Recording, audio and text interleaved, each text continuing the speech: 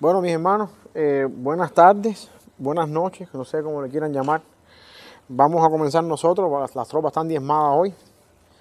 Eh, pero bueno, ¿para qué esperar por los que no van a llegar, no es verdad? Estamos ahí en el material nosotros, en la página. Nos quedamos en el día 5 de Romanos, de la primera semana de Romanos, que era un vistazo general a Romanos. Y después vamos a comenzar entonces con la página, se saltar a la página 155, que era la siguiente parte de las cartas de Pablo. Pero no quería pasar por alto el resumen general de Romanos, ¿no? Y de esa manera poder cubrir un poquito lo que está diciendo el apóstol Pablo ahí en la carta de los Romanos. Vamos a comenzar con un momento de oración, déjenme orar y después que oremos, pues entonces vamos a avanzar. Gracias, Padre, por este día, mi Dios, por la bendición que tú nos das de poder estar delante de ti, Señor, de poder abrir tu palabra, Señor, y estudiarla y que ella nos hable, Señor, y también nos nutra en esta tarde. Bendice a los hermanos que no han podido venir y pon tu mano sobre cada uno de ellos, Señor, y glorifícate, Padre Celestial. En Cristo Jesús, amén.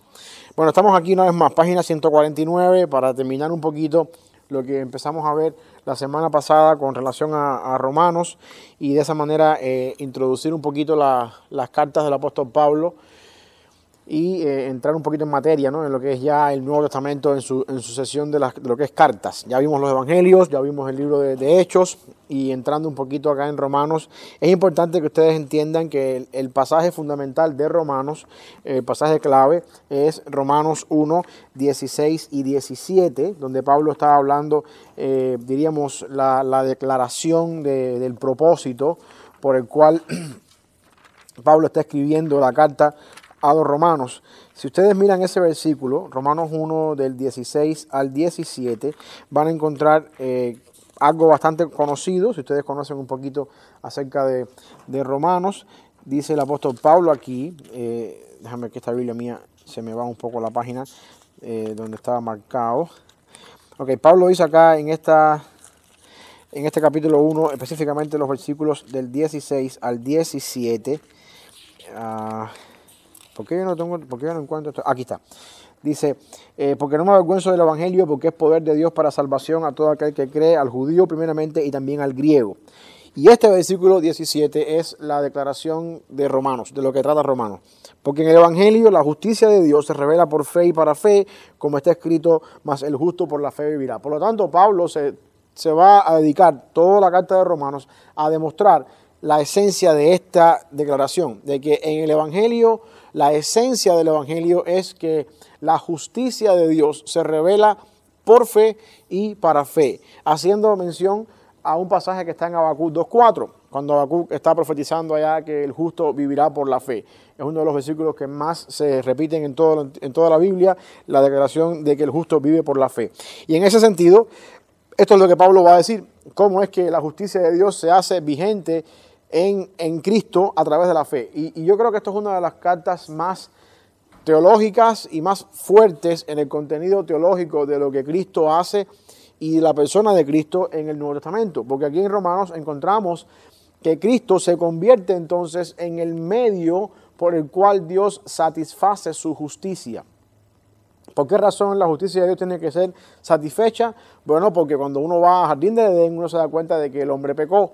Y el pecado trae consigo una consecuencia que es la muerte. El problema está en que Dios no puede pasar por alto el pecado sin antes quedar como un Dios injusto. Hay un problema serio con esto, porque nosotros vivimos en un mundo donde a veces queremos, ¿no? Como pensamos que Dios puede perdonar y como si no pasara nada. Y se nos olvida que la consecuencia del pecado, si Dios no trata con el pecado, de alguna forma trata con la consecuencia del pecado, Dios es injusto. Eso es lo que uno puede ver, por ejemplo, en un juzgado. Si uno va a la corte ahora porque nos robaron en mi casa, me robaron el carro, o me entraron a la casa y me robaron, yo espero entonces que la persona que cuando yo vaya a la corte, delante del juez y delante del ladrón que lo agarraron infragante y robando, yo espero que el juez me haga justicia. Yo no espero que el juez le diga al ladrón, ¿sabes qué? Yo te perdono, no pasa nada, vete para tu casa, tus pecados son perdonados, aquí no pasa nada. Si el juez hace eso en un tribunal, el juez no es justo, porque no está ejerciendo la justicia. Y la justicia demanda que se haga justicia, va a quedar redundancia. Ahora, la pregunta es la siguiente, y es donde se pone un poquito difícil el problema. ¿De qué manera nosotros podemos suplir una justicia eterna? Porque Dios es eterno. Y aquí es donde se pone un poco complicada la cosa, cuando vemos que el ser humano no puede, por mucho que pueda, que quiera, no puede satisfacer la justicia divina. Porque nosotros somos seres humanos no eternos, somos seres humanos mortales, y por esa razón no podemos llegar al nivel de satisfacción de la justicia que Dios demanda.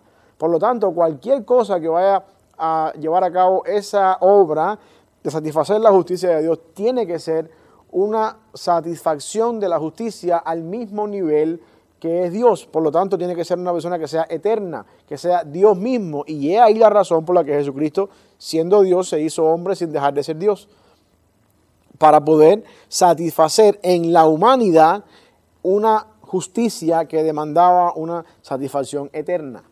Y Pablo le cuesta trabajo desempaquetar todo eso. Bueno, no es que le cueste trabajo, sino que Pablo usa términos y un contenido bastante teológico a la hora de tener que desencadenar todo eso y explicarlo en la carta a los Romanos. Por eso es que ese versículo 1:17 es crucial. En el Evangelio la justicia de Dios se revela.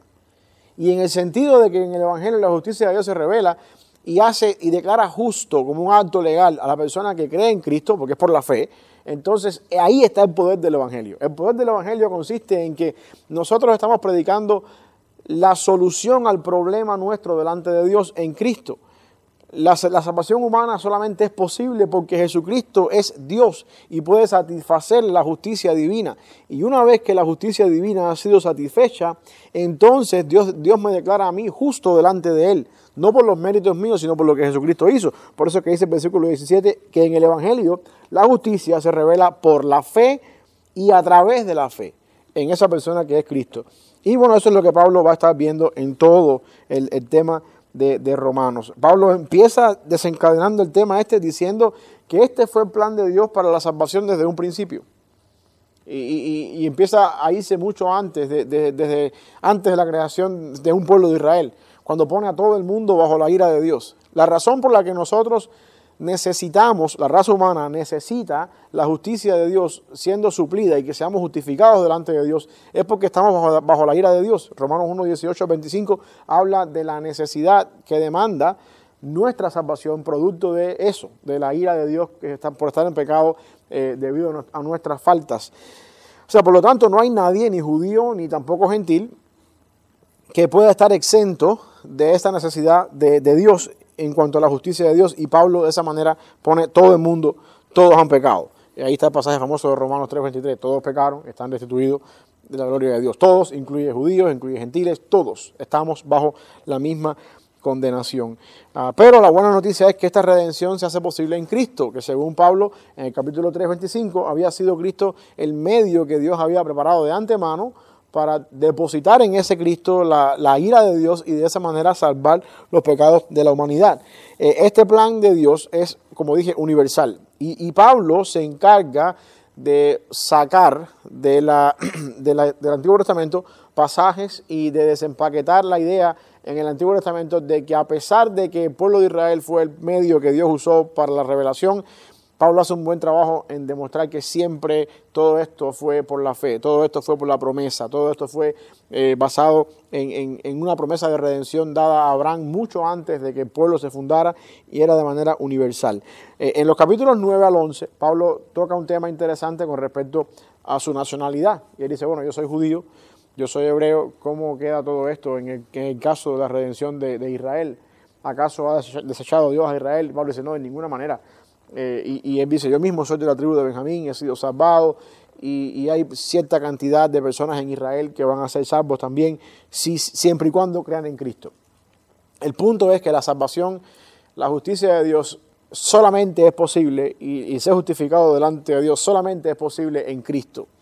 Mañana no puede venir aquí una persona que nació en Israel, por ejemplo, esta famosa actriz que hace la Wonder Woman, ella es de Israel, Gal Gadot se llama ella. Ella nació en Israel, ella no puede venir mañana aquí y decir, yo nací en Israel y yo soy descendiente de la tribu de Judá o de Benjamín o de quien sea, y por lo tanto yo soy salva porque soy hebrea, de la tribu hebrea. Eso no es posible. Dios no tiene un trato especial con ninguna persona étnicamente judío por el simple hecho de ser judío. La única salvación de la humanidad y de cada persona de la humanidad individualmente está en Cristo. Los judíos necesitan también creer en Cristo para poder ser salvos. No hay otro nombre bajo el cielo dado a los hombres en que podamos ser salvos, dice Pedro en Hechos capítulo 4. Y ahora Pablo está diciendo que la única manera de la salvación es obviamente en Cristo para todo el mundo. Y en ese dilema, la pregunta que sale entonces es, bueno, ¿y qué función entonces tiene el pueblo de Israel? Porque si la idea de Dios siempre fue desarrollar un pueblo sobre el cual él iba a rescatar a través de Cristo, ¿qué función tiene entonces que exista un pueblo de Israel? Y aquí es donde Pablo dice que la idea de Dios con Israel es formar ese pueblo, formar esa nación sobre la cual el Mesías vendría y a través de esa nación ser de bendición para todas las naciones de la tierra.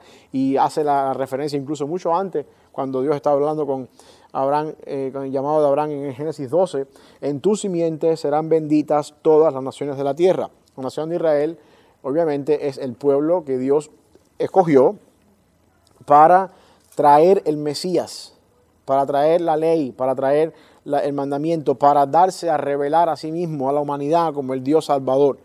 Y usó a Israel para eso.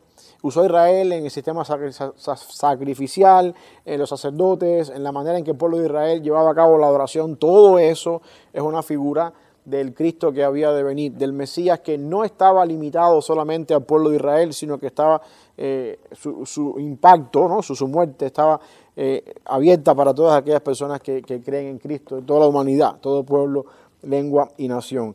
Y Pablo se encarga de explicar eso en el capítulo 9 al 11, el impacto que tiene Israel con respecto a eso. Algunas personas que piensan aquí, depende del punto teológico que uno tenga con respecto a esto, si uno viene de una teología del pacto más, digamos, presbiteriano, dicen, bueno, hay una teología de reemplazo donde la iglesia reemplaza a Israel y entonces en el Nuevo Testamento la iglesia se convierte en ese Israel del Antiguo Testamento y todas las promesas del Antiguo Testamento para Israel se convierten ahora por esa teología de reemplazo en la iglesia. Obviamente eso es una de las posturas que hay, no es la más correcta.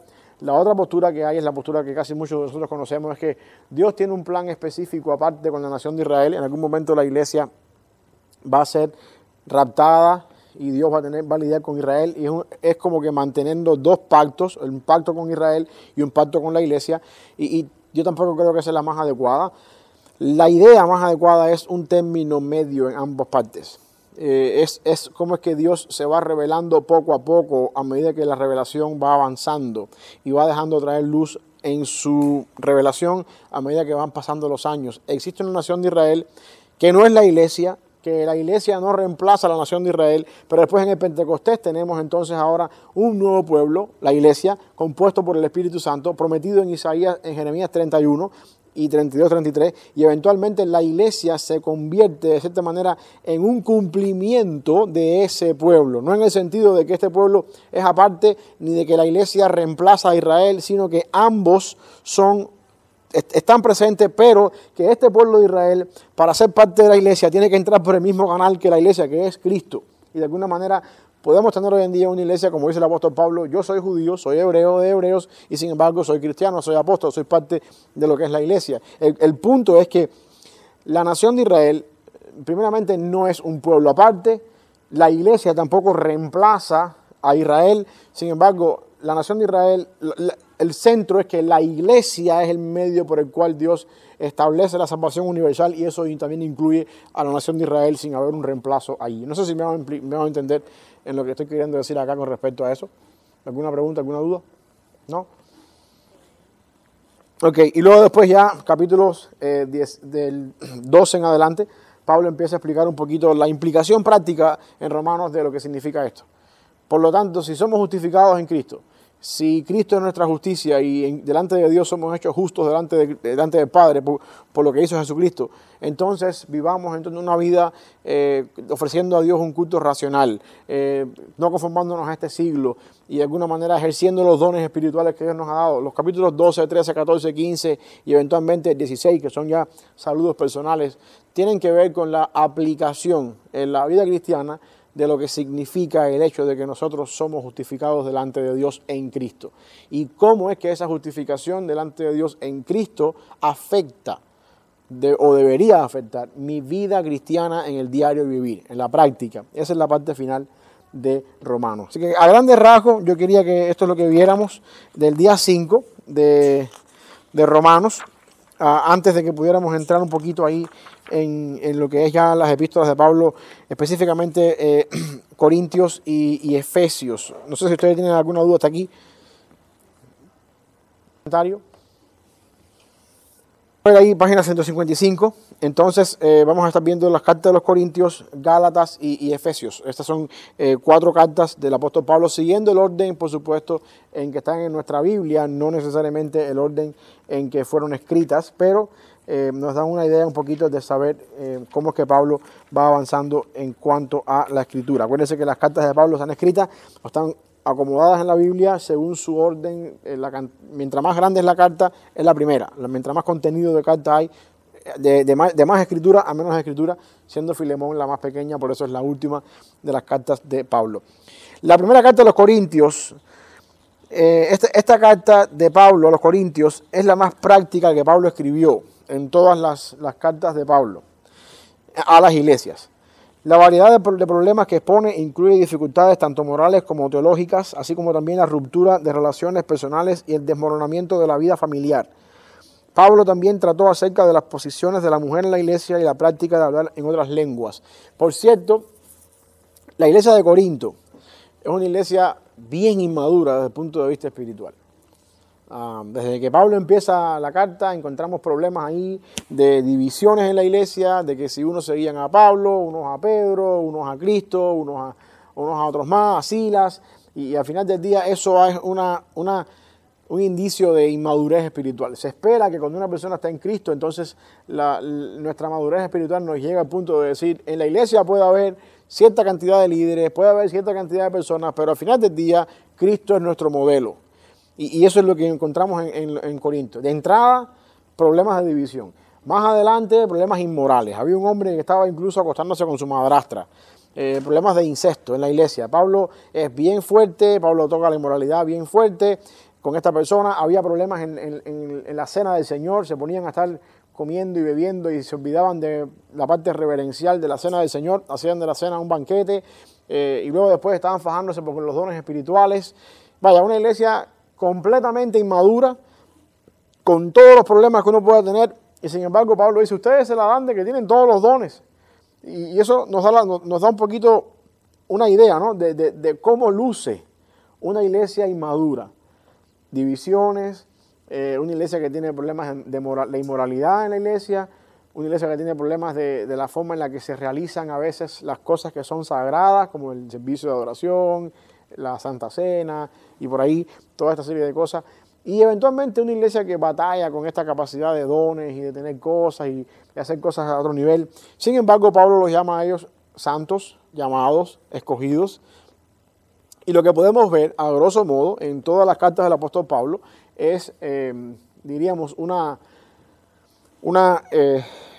variedad, ¿no? de cómo luce la iglesia en su totalidad. Hay iglesias que pueden ser más maduras que otras, unas menos maduras que otras, y eventualmente esa es la realidad de la iglesia. Y Primera de Corintios es práctica en ese sentido. Segunda de Corintios, por otro lado, ofrece un ejemplo de la respuesta cristiana a la oposición y a los malos entendidos. Esto es, en respuesta quizás a la primera carta del apóstol Pablo, la primera carta de los Corintios, fue bien fuerte, tocó temas fuertes, parece ser que los hermanos de Corinto se entraron por el carril, muchas cosas las corrigieron, y ahora Pablo les está escribiendo, primeramente para agradecerles la corrección. Parece ser que el muchacho que estaba acostándose con su madrastra dejó ese estilo de vida, y Pablo les exhorta a ellos, el que ya no está en pecado, tráiganlo a la fe otra vez. O sea, nos enseña algunas cosas más que tienen que ver con la disciplina. Nos muestra incluso la defensa que Pablo hace de su ministerio y nos revela las fuentes de la increíble fortaleza de Pablo. Muchas veces Pablo también habla acá defendiéndose a sí mismo de las personas que lo estaban acusando a él. Había personas que decían que Pablo no era apóstol porque no era parte de los 12. Posiblemente Pablo también lo acusaban de que tenía se robaba el dinero de la iglesia. Esas acusaciones siguen todavía presentes, pero ahí están. Y Pablo se defiende un poco de su ministerio y a veces él mismo dice, ustedes me han hecho gloriarme de cosas que no tienen sentido, que yo me estoy gloriando. Pero él considera que es útil y que es sabio que él defienda su ministerio en ese sentido. Y también nos recuerda que la gracia de Dios es siempre suficiente en nuestras vidas. ¿Por qué razón? Porque Pablo, en su defensa de lo que él es, de que él no estaba robando dinero ni nada por el estilo, hace un poco de mención con respecto a eso. Yo me mantengo por la gracia del Señor y de alguna forma en todo lo que tiene ha sido porque Dios se lo ha dado. O sea, eso es a grandes rasgos. Después vamos a ir entrando a cada una de ellas en el tiempo que tenemos. Luego Gálatas, esta se cree que sea la primera carta que Pablo escribió y esta es una defensa enfática a la doctrina de la salvación por gracia a través de la fe. Gálatas 2, 8 y 9, pasaje que ustedes conocen, si están involucrados en evangelismo explosivo, es crucial en ese versículo. Somos salvos por gracia, por medio de la fe. Y las regiones Galacia o Gálatas, más adelante vamos a entrar un poquito en esto, era una región más a las afueras de ya lo que es Jerusalén, casi entrando en Europa, casi en lo que hoy en día es Francia, por ahí, donde estas personas no estaban muy, no estaban muy familiarizados con el judaísmo. Lo que quiere decir entonces que esto tenía una ventaja y una desventaja. Pablo podía predicar un evangelio sano en esta iglesia sin tener que arrastrar y tener que explicar todas las culturas y todo lo que el Antiguo Testamento traía en sí. Ellos podían recibir un evangelio más puro y recibirlo de una manera mejor. Sin embargo, también es un terreno fértil para estos judaizantes que venían a la iglesia diciendo ustedes tienen que circuncidarse porque la ley de Moisés dice tal cosa. O sea, el hecho de que es un terreno fértil es algo que se puede usar en dos peligros. Es una ventaja para el evangelio cuando se predica bien y al mismo tiempo es un terreno fértil para sembrar la cizaña cuando alguien quiere meter el error. Y eso es lo que Pablo está, por eso es que Pablo es bien fuerte en esta carta. De hecho, el capítulo 3, versículo 1, Pablo dice, Gálatas insensatos, eso significa estúpidos. ¿Quién les enseñó a ustedes a no creer? Tan fácil van a irse de lo que aprendieron. Si un ángel del cielo viene y predica otro evangelio, sea anatema. Pablo es bien fuerte en esta carta con el propósito de exaltar y de enseñar el hecho de que la salvación es por gracia. Y vuelve a usar de nuevo otra vez muchas cosas que tienen que ver con el Antiguo Testamento, pero acuérdense que esta es la base sobre la cual hacemos teología y sobre la cual enseñamos en la iglesia. El hecho de que los Gálatas no conocían la Biblia por su cultura y por su idiosincrasia, no quiere decir que iban a recibir un evangelio sin base en la Biblia. ¿Okay? La escritura siempre fue la palabra del Señor, tanto para los judíos como también para los cristianos que estaban empezando a interpretar la ley a través de Cristo. Y eso mismo, a convertir el Antiguo Testamento en la fuente de enseñanza, los judaizantes entraban por ahí y mandaban la circuncisión, mandaban otras prácticas de la ley con el propósito de judaizar, hacer judíos a estos nuevos cristianos. Y en ese sentido Pablo batalla con respecto a esto. Luego tenemos Efesios, que es una carta, yo creo, de las más fuertes en contenido eclesiástico y en contenido, digamos, doctrinal, a la par de Romanos. Efesios es una iglesia donde hay todavía más solidez que en Corinto. El apóstol Pablo estuvo ahí un tiempo prolongado en uno de los viajes misioneros.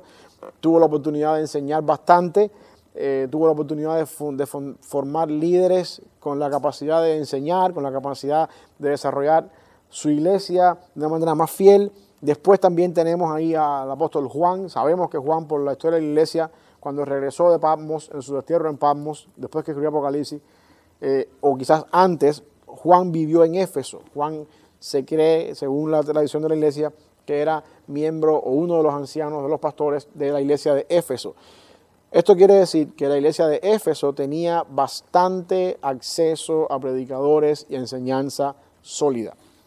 Por lo tanto, mientras en Corinto encontramos a la iglesia discutiendo porque unos eran de Pablo, otros eran de Apolo, otros eran de Pedro, otros eran de Silas, otros de Cristo, aquí en Efesios encontramos a los hermanos de la iglesia preguntándose ¿para qué es la iglesia? ¿Para qué funciona la iglesia? ¿Cuál es el propósito nuestro en estar juntos como iglesia? ¿Cuál es el misterio que Dios tenía en sus planes eternos de formar un cuerpo compuesto de todo pueblo, lengua y nación? Encontramos una iglesia batallando a otro nivel espiritual, es lo que quiero decir. Y Pablo, por supuesto, se encarga de explicar todo esto ahí también en su carta a los Efesios. Así que eso es, a grosso modo, lo que estamos viendo, vamos a ver en estos días, en estas 4 clases, estas 4 semanas, o estos 4 días que siguen.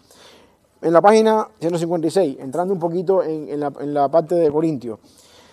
La ciudad de Corinto era una ciudad netamente inmoral. ¿Okay? Yo quiero que ustedes entiendan que no es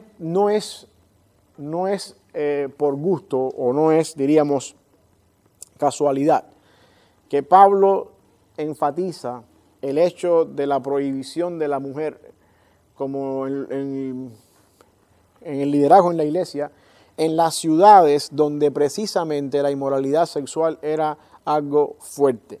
Corinto es una de ellas y la otra es Éfeso, donde estaba el templo de la diosa Diana en Éfeso, y en Corinto estaba también un templo de una deidad pagana femenina. En ambas ciudades, y lo sabemos en Éfeso no por la carta de los Efesios, sino por la carta de Timoteo. Como te rogué que te quedases en Éfeso. Timoteo estaba en Éfeso. Y de alguna forma a Timoteo, Pablo le prohíbe que las mujeres hablen en la congregación y que ejerzan el liderazgo en la congregación, y en Corinto también lo hace. No es casualidad que en ambas ciudades la inmoralidad sexual era algo extremo. Algo extremo al punto de que Pablo dice no, que la mujer no enseñe. Y la razón para eso es que en ambos templos paganos en la ciudad, la adoración se llevaba a cabo a esas deidades paganas, que eran mujeres, a través de mujeres dirigiendo la adoración, y básicamente la adoración terminaba con acto sexual con esas mujeres que eran las sacerdotisas del templo, y de esa manera se adoraba a esa deidad que estaba ahí, a Diana en el caso de los Efesios, y creo que era Afrodita la otra en el caso de los Corintios. Y la idea es que Pablo está diciendo, la iglesia del Señor no puede lucir como esto. No es posible que entre un domingo a la iglesia, por poner un ejemplo, una persona que visite la iglesia y entre ahí y se encuentre que la que está dirigiendo y predicando el culto sea una mujer, y piense, ni remotamente pueda pensar que esto es lo mismo que pasa en el templo de Diana. Dice Pablo, dice, por esa razón que la mujer no hable en la congregación, para no dar la idea, ni remotamente la idea, de que el templo de Dios es lo mismo que sucede en ese lugar. Y eso es porque Corinto era una ciudad muy inmoral, grande, próspera, tenía población de varios cientos de miles de habitantes, una ciudad que tenía una población mixta, producto de que era una ciudad marítima, y también ahí se convertía en un canal, algo como hoy en día pudiera ser, no sé, pensemos por ejemplo en Panamá, que es un lugar donde todos los barcos cruzan y hay un flujo de barcos que entran y salen. Imagínense que Panamá tenga un lugar donde las personas que son marineros se queden, no, ahora por supuesto no es como antes, ¿no? Todo el canal de Panamá, y que se demora pasar un barco por ahí 10, 20 minutos, una hora, no sé, pero en aquel tiempo que la navegación era diferente, los barcos llegaban a la ciudad, vamos a pasar aquí el verano a esperar porque vienen tormentas en el mar, y el barco se quedaba en el muelle ahí unos meses. Esas personas que hacían en esos meses vivían en la ciudad. Entonces es una ciudad que está llena de flujo de personas que entraban y salían. Eso traía a la ciudad economía, la gente que viene, los marineros traen dinero, venden, compran, hay comercio, se van, se llevan dinero, y los otros vienen, unos se van, hay actividad, pero al mismo tiempo también hay inmoralidad. Y por esa razón Pablo pinta una ciudad en Corinto bastante inmoral, en ese sentido, y con lugares donde también el evangelio puede llegar. Atraía mucho cuyo propósito era precisamente los placeres ilícitos. Bueno, esto ya lo hemos hablado también ya. El nombre de Corinto se llegó a convertir en una vida licenciosa y libertina. Hay una frase que eso se usaba mucho en el tiempo del Nuevo Testamento, que las personas decían, o sea, la frase corintizar, vivir como los corintios, era no sé, estoy tratando de buscar una ilustración que pudiéramos buscar hoy en día. Por ejemplo, cuando una persona que es mexicana entiende cuando dice el hermano se fue para el mundial. Uno entiende obviamente que eso no es que fue un mundial de fútbol, sino que se fue para el mundo, vive en el mundo, está perdido en el pecado. Algo parecido, yo creo que es lo que más se asemeja. Cuando dice, no, vamos a corintizar, era como decir, vámonos a irnos de parranda y a estar con mujeres, y era básicamente una forma de describir cómo se vivía en Corinto. Quizás en los países nuestros hay algunas regiones donde las personas tienen ciertas características que uno se refiere a esas regiones, como dice, en este lugar, en este municipio, en esta ciudad, las personas tienden a ser así, y uno automáticamente cataloga esa ciudad, ¿no?, de esa manera.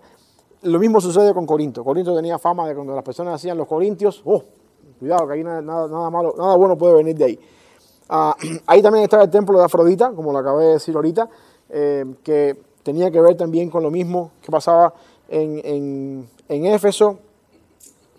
Según se cree, el tercer viaje de Pablo, cuando Pablo regresó a Éfeso y estuvo allí por 3 años, en Hechos 20, posiblemente de allí Pablo escribió a los Corintios.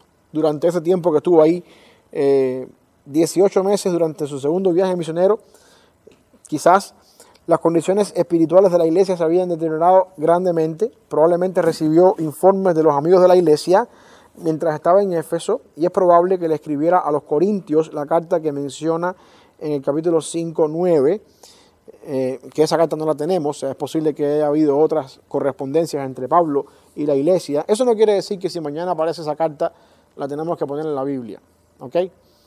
Eso quiere decir sencillamente que si hay otra carta de Pablo a los Corintios, el Espíritu Santo no consideró que fuera inspirada y que fuera necesaria, y por tanto no la preservó.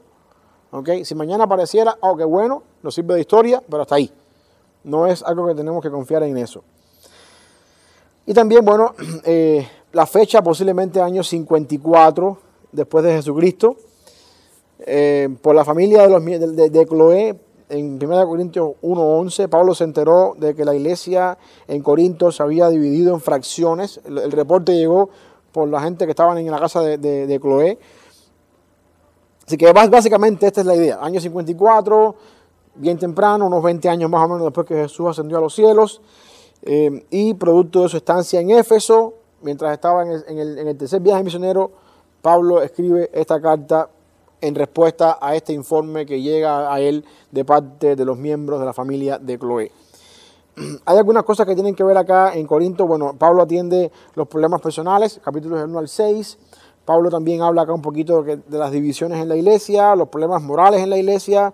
Pablo contesta algunas preguntas que las personas le habían hecho, capítulo 7 al 16, y de esa manera él de alguna forma es lo que vemos en la carta en sentido general. Entre las preguntas que le hacen a Pablo tiene que ver con el matrimonio, preguntas con la cena del Señor y otras cosas más, pero esa es la esencia de la carta. Llamarles la atención por algunas cosas que están mal y que ellos no están haciendo bien, obviamente, y que necesitan ser corregidas lo antes posible para mantener pura la fe del Señor. Bueno, básicamente eso es 1 Corintios. ¿Alguna duda, pregunta? ¿Algo que les llamó la atención o algo?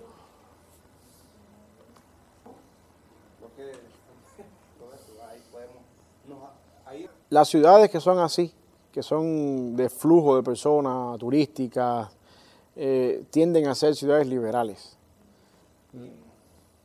Hay una cosa importante con eso ahí, y qué bueno que justo toca eso. La palabra del Señor obviamente tiene sus preceptos y sus principios que uno tiene la responsabilidad de interpretarlos.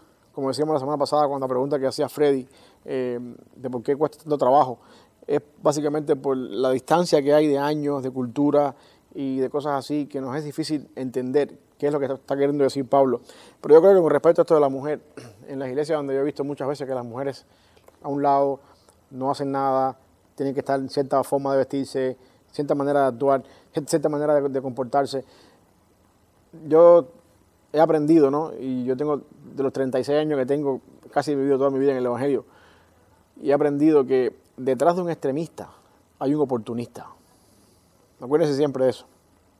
Detrás de un extremista hay un oportunista. Muchas veces en esa forma de esconder el don femenino en la iglesia hay un problema en la personalidad del pastor o de los líderes que están marginando a las mujeres. Detrás de un extremista hay un oportunista. Y eso puede ser el caso cuando uno no tiene la oportunidad de decir, bueno, espérate, vamos a ver. Yo entiendo que el pastorado no puede ser por una mujer. Hay suficientes versículos bíblicos para eso. Pero yo no puedo imaginar a una mujer. Yo no puedo decirle a las mujeres de Bellavista, ustedes no pueden tener un ministerio de mujeres aquí donde una de ustedes sea muy buena maestra de Biblia y pueda enseñar, como hace la esposa del pastor Gaines en Bellevue.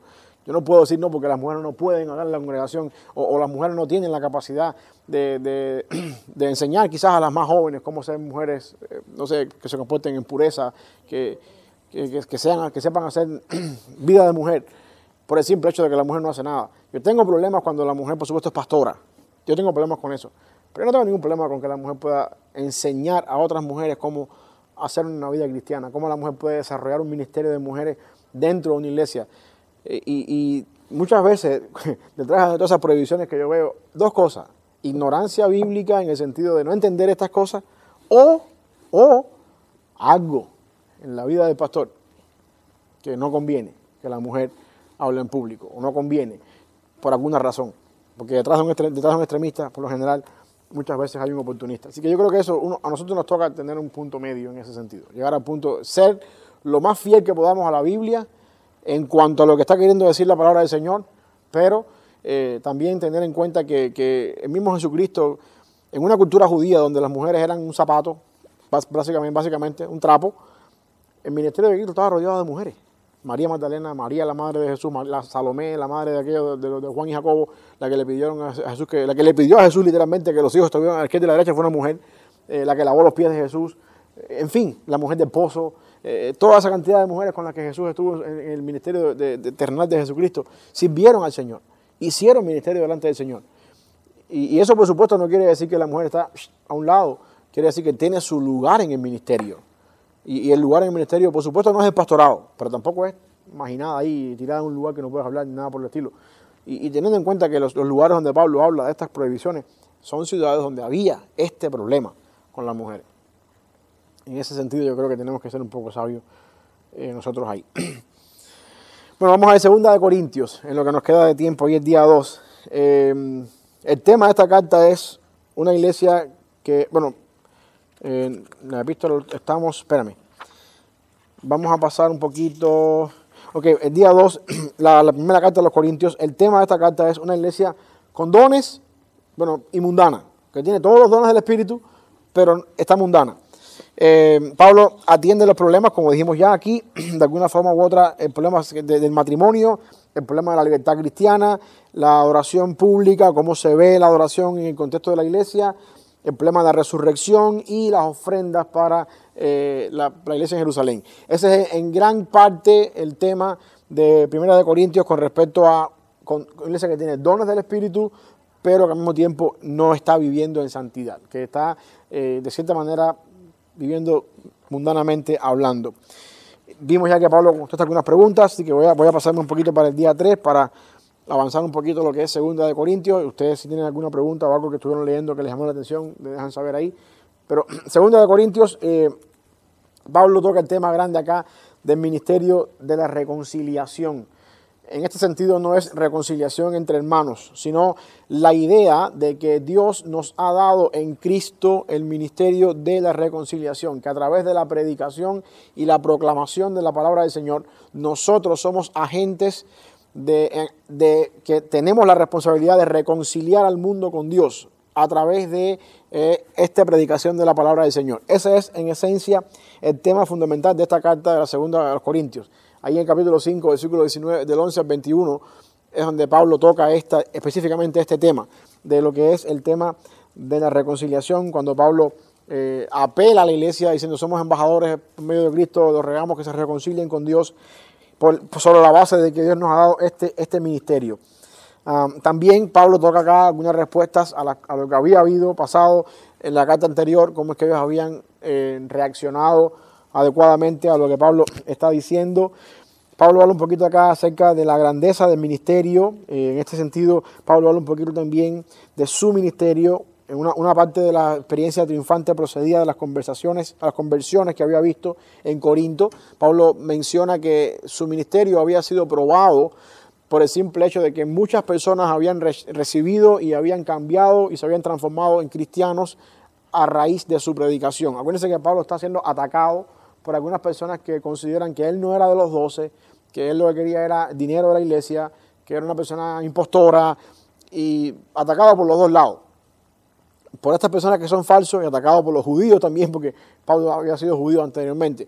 Así que el punto de Pablo acá es defender su ministerio, y me llama la atención que la defensa que Pablo hace de su ministerio se basa en el resultado de frutos de vidas transformadas. Trata de entender eso. Pablo dice, para todas aquellas personas que dicen que yo soy un sinvergüenza, ustedes mismos son una prueba de que eso no es así. porque ustedes han cambiado su vida por mi predicación, porque ustedes tienen un antes y un después en su vida por lo que han aprendido de mí, porque lo que yo les he enseñado a ustedes, ustedes han visto que funciona, que sirve. O sea que Pablo centra el éxito del ministerio de una persona, en este caso de él mismo, en los frutos que esto da en la iglesia. Y eso es algo importante que yo creo que es la mejor manera cristiana para medir los frutos. En una cultura como la nuestra, donde una iglesia es sobresaliente y es buena porque tiene muchas personas, porque tiene muchos miembros, porque porque está llena todos los domingos, porque hay todos los domingos bautismo. Y eso no dice nada, siempre y cuando no haya habido un cambio, un antes y un después. Por ejemplo, el fruto en la vida cristiana toma tiempo. El fruto toma tiempo en la vida cristiana.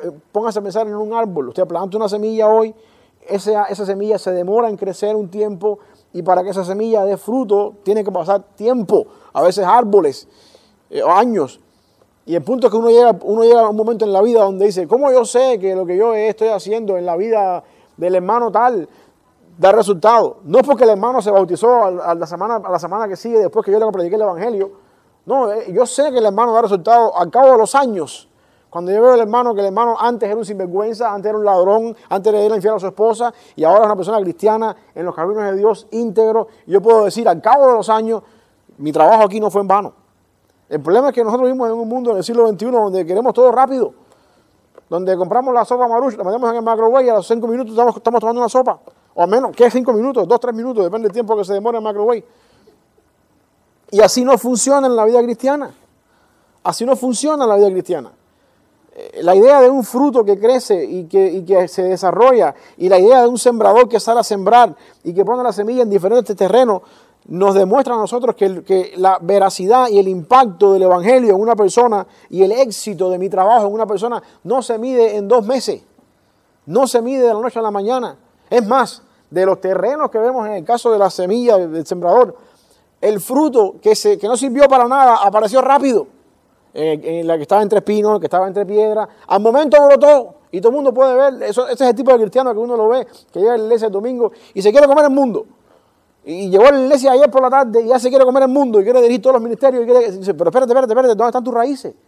Y en el momento que viene el hermano que lo mira mal, le hace una contesta porque se puso bravo, dejé el ministerio, me voy de aquí no vengo más, me ofendieron, me voy por tu iglesia. Es que el fruto en la vida cristiana toma tiempo. Y por lo general, esa persona que va a dar fruto en su vida es la persona que al principio tú no ves mucho en esa persona. Tú le predicas el evangelio y lo ves que viene y no hace nada, y pasa el domingo, y sí, está el domingo, pero tú no lo ves activo, tú no lo ves haciendo nada, tú no lo ves muy involucrado en las cosas de la iglesia, hasta que eventualmente empieza un día a recoger la ofrenda, empieza un día a orar aquí en la clase, después que se acabó la clase, para despedirnos en oración. Y empieza un día a hacer una pregunta, porque tiene una duda. Y ese es el fruto que tú quieres ver. Que al principio parece que no, pero así pasa igual con la semilla. Mira, yo estaba pensando en esto los otros días en la casa. Por lo general, cuando empieza ahora el tiempo en que se acaba el frío y empieza la primavera, yo tengo en el jardín de mi casa un árbol que tira unas bolitas esas que las ardillas entierran en la tierra. Los acorns, eso que le llaman. Y por el tiempo de la primavera, esas ardillas que dejan enterradas esas cosas ahí, eso empieza a crecer. Tú ves la plantita saliendo y eso, yo siempre estoy arrancando las plantas porque se convierten en wheat en el jardín. La plantita es así. Y yo le meto la mano y no puedo sacarla con la mano. Cuando al fin logro sacarla, la plantita es así, la raíz es así. Entonces, ¿qué pasó aquí? Que las raíces crecen primero para abajo y tú no estás viendo lo que está pasando en la vida de esa persona. Lo que tú ves afuera es una plantita así. Pero allá abajo hay una raíz que sobrepasa esa plantita. Y en la vida cristiana pasa igual. Nosotros predicamos el evangelio a una persona, le hablamos de Cristo a la persona y empieza a venir a la iglesia, está sentado por allá atrás, pasa desapercibido el domingo, se levanta y se va y apenas uno lo puede saludar y poco a poco uno empieza a ver lo exterior. Pero mientras esa persona está desapercibido, mientras está sentado por allá atrás, está escuchando, la raíz está creciendo, tú no lo estás viendo, y en el momento que tú ves algo, lo que esa persona tiene dentro de su vida formado en la vida cristiana es el doble de lo que tú ves afuera. En otras palabras, lo que le estoy diciendo, ustedes son maestros, ustedes llevan tiempo en la iglesia, ustedes son líderes también, y esto les va a servir de utilidad. Preocúpense cuando usted ve una persona que vino a Cristo hoy y mañana quiere ser pastor. Preocúpense cuando ustedes vean eso. Ahora, denle más voto de confianza a que usted ven sentado por ahí atrás que nunca habla en nada. Y lleva meses y tiempo. Y de buenas a primeras empieza poco a poco a salir algo en la vida de esa persona. Ese crecimiento es más genuino que el otro. Porque al menos en la parábola del sembrador, dice la Biblia, dice Jesucristo, que el espino, las piedras y el camino que estaba sin mucha profundidad, las cosas rápido brotaron, pero en el momento que vino el hermano y vino el problema, y el problema entiéndase los problemas que pasan en el ministerio. Porque aquí va otra realidad. En la vida cristiana, todo está bien hasta que tú tienes un cargo en la iglesia y empiezan las piedras de tus hermanos en la fe. La vida cristiana. Y cuando tú no tienes raíces en la vida cristiana para enfrentar esas cosas, al momento tiraste la toalla, te pusiste bravo con el mundo entero, no vienes más, te enojas, y entonces después a esa hora, ¿qué pasó? Y, no, todo está bien, pero tú sabes que todo no está bien. Preocúpate entonces cuando tú ves una persona que viene a Cristo hoy y ya mañana quiere ser como ese mundo. Ahí está un poco rara la cosa. Por lo general no es así en la vida cristiana. No sé por qué me estoy alegando tanto con esto. A lo mejor Dios quería que nos fuéramos por ese camino. Bueno, el día 3, básicamente con eso que me queda un minuto. No quiero contarle mucho el tiempo a ustedes. Vamos a ver terminando ya el día 3, la segunda de Corintios, y vamos a quedarnos en el 4 para comenzar el 4 el miércoles que viene con Gálatas, pero para terminar con segunda de Corintios. Pablo también toca acá el amor de Dios como una motivación para Pablo. Pablo dice, yo sé que yo pudiera estar haciendo cualquier cosa con todo lo que yo sé, sin embargo, Dios me ha llamado a esto y esto es lo que yo voy a hacer, y eso es una forma que Pablo usa para defender su ministerio también. Pablo, ¿por qué tú estás aquí aguantándole paquete a esta gente de Corinto con todo lo que tú sabes que eres teólogo, eres publicano, eres fariseo, conoces la ley? ¿Qué tú haces aquí aguantándole papelazo a esta gente? A mí Dios me llamó a esto. Y es verdad, Pablo pudo haber estado en ese momento en la Universidad de Jerusalén dando clases, porque Pablo era uno de los mejores teólogos que había en el tiempo de ese. Y conocía muchos idiomas, hebreo, arameo, griego, latín posiblemente, porque era romano, y podía haber estado en otro lugar antes que aguantando malcriadeces y pedradas y cosas de la iglesia y persecución. Y dice Pablo, el amor del Señor me ha dado esta responsabilidad y por amor al Señor sirvo a la iglesia donde Dios me ha puesto a servir. Es algo también importante que tenemos que tener en cuenta acá. Yendo otra vez al pasaje del muchacho que había estado con su madrastra, en el capítulo 7, los versículos del 2 al 16 de 2 de Corintios, Pablo toca y se cree, ¿no?, que cuando habla de la reconciliación que trae gozo, está refiriéndose a este muchacho. Que en la primera carta de Corintios, la solución de Pablo fue, cuando se enteró que había un muchacho acostándose con su madrastra, Pablo dice, miren, yo no estoy ahí presente en cuerpo, pero como si estuviera ahí, se los digo, bótenlo de la iglesia. Eso es lo que dice Pablo. Ténganlo, sáquenlo. Que, dicho sea de paso, el pecado en la iglesia hay que tratarlo así. Porque el pecado es como una levadura, que toda la masa se contamina. Tú no quieres tener en la iglesia un pecado andando. Y una de las cosas que yo veo con respecto a esto, en el caso de también que he aprendido en el poco tiempo que llevo en la fe, para el momento en que en la iglesia se sabe, en los líderes de la iglesia, el pastor, para el momento en que el pastor y los líderes, los diáconos saben que hay un pecado en la iglesia, ya lo sabe la iglesia nuestra y la de enfrente y la del lado allá. Porque al final del día, voy a usar una frase aquí, perdónenme si esto es una ofensa para muchos de ustedes, el pastor es como el que le ponen los cuernos, es el último que se entera. ¿Ok? Todo el mundo lo sabe, pero al final es el último que se entera. Y para el momento en que se entera, la solución del pastor es, bueno, vamos a ver cómo manejamos esto, para no hacer un escándalo en la iglesia, vamos a ver callarnos en la boca, para no decir nada. Pastor, ya todo el mundo lo sabe, usted fue el último que se enteró. Entonces, yo creo que eso es una responsabilidad que uno tiene. Y Pablo dice, miren, a ese muchacho que ustedes tienen ahí, que yo estoy, vamos a suponer que está Pablo en Éfeso, ¿no? Yo estoy en Éfeso y ya lo sé, ahí todo el mundo lo sabe ya. A ese tipo, sáquenlo de la iglesia, por el simple hecho de mantener pura la iglesia. Es lo que estábamos hablando el domingo pasado en el mensaje cuando hablábamos de mantener la fe que fue una vez dada a los santos, mantener la fe pura. Por lo que implica la fe, el testimonio de la iglesia, sáquenlo. Ahora, la idea de sacarlo no es para ya mandarlo a matar. La disciplina en la iglesia tiene un fin correctivo. El propósito de que la persona, alejado de la comunidad de la fe, entienda que está mal por obra del Espíritu Santo y pueda ser reconciliado con el Señor. Eso hoy en día suena un poco hipotético en el caso nuestro, porque nosotros vivimos en un mundo donde todo nos ofende. Y cuando a mí me ofenden aquí, me voy de aquí, me voy para aquella iglesia que está allá y sigo viviendo como a mí me da la gana, aquí me aceptan, allá estoy ofendido. Y entonces encontramos a un liderazgo en la iglesia, pastores, a manera general, que a mí me conviene tener más gente que tú aquí. Entonces yo te digo, ¿por qué tú estás aquí? No, porque vengo de Bellavista, por poner un ejemplo, ¿no? Y allá me trataron mal, los hermanos no me tratan bien.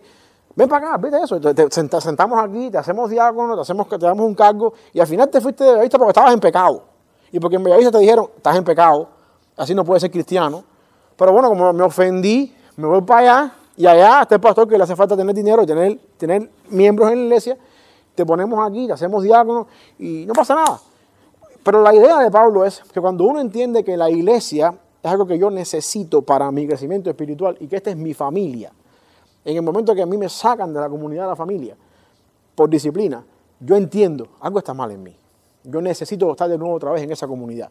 Y por lo tanto el Espíritu Santo obra en esa persona para arrepentimiento y viene otra vez a la comunidad. Y es lo que Pablo está celebrando aquí en esta parte cuando dice, hey, cuando Dios cambia y restaura a la persona, lo hace entrar en el salir del error y se restaura, nuestra responsabilidad es ser como el padre del hijo pródigo.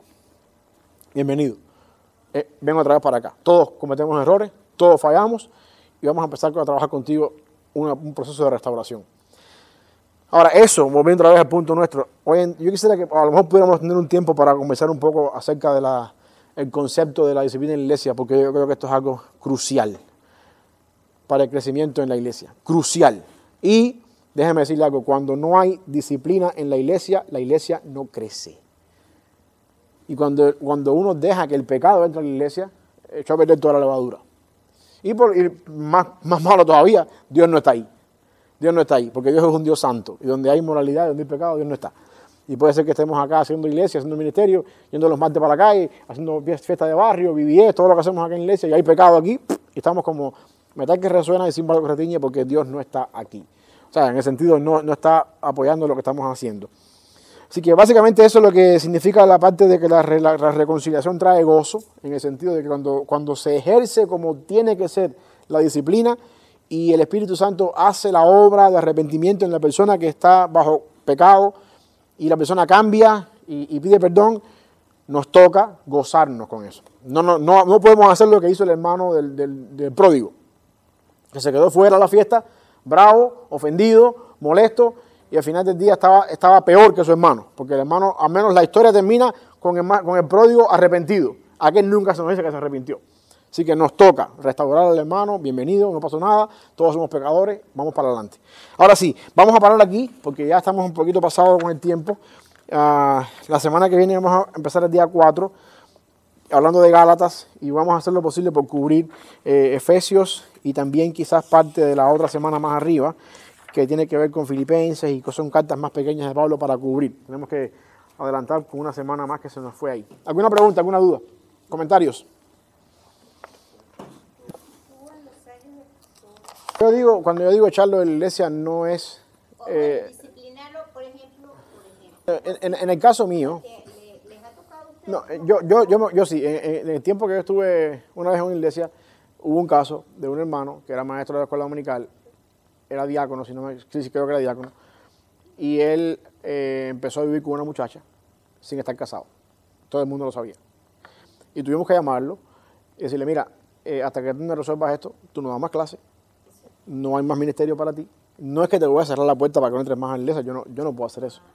¿Sabes? Yo siento que si tú vas a venir al arrepentimiento, lo vas a hacer escuchando la palabra del Señor y en la comunión. ¿Sabes? Pero todo lo que tiene que ver con ministerio, yo te lo quité, o sea, te lo quité de en medio, porque tú no estás en la condición para servir en pecado y tampoco eres de bendición para la iglesia, porque como dije, todo el mundo lo sabe. Para el momento que uno se entera, todo el mundo lo sabe. Y el otro paso que yo doy es, no me paro en el púlpito, hacerlo público en el púlpito, pero sí con los líderes de la iglesia. Hermano, paso esto con el hermano tal, y yo quiero que ustedes sepan que el hermano está fuera de todo el ministerio hasta que Dios restaure su vida. Eso es todo.